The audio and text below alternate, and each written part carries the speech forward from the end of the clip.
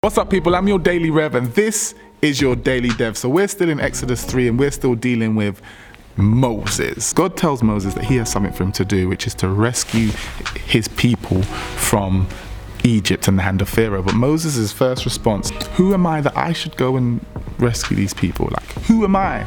And I think this really speaks to a question that we often, a record that plays often in our own heads, which is whenever we step out to do something, especially if we believe God has called us to do it, soon after that initial certainty, we can be filled with doubt, self-denial, a lack of self-belief. And although it's really hard, in those times, this story reminds me that we need to remember that it's God who's going to really do it. Although he's going to use us and do it through us, he's chosen to do it through us, God is the one that is going to achieve this amazing change in the world that we want to see. And so, my friends, have faith. I'm your Daily Rev, and that was your Daily Dev. Hey, I hope you got some value from that. If you did, why not leave a 5-star review on iTunes? If you didn't, why not leave a 5-star review on iTunes? Catch ya.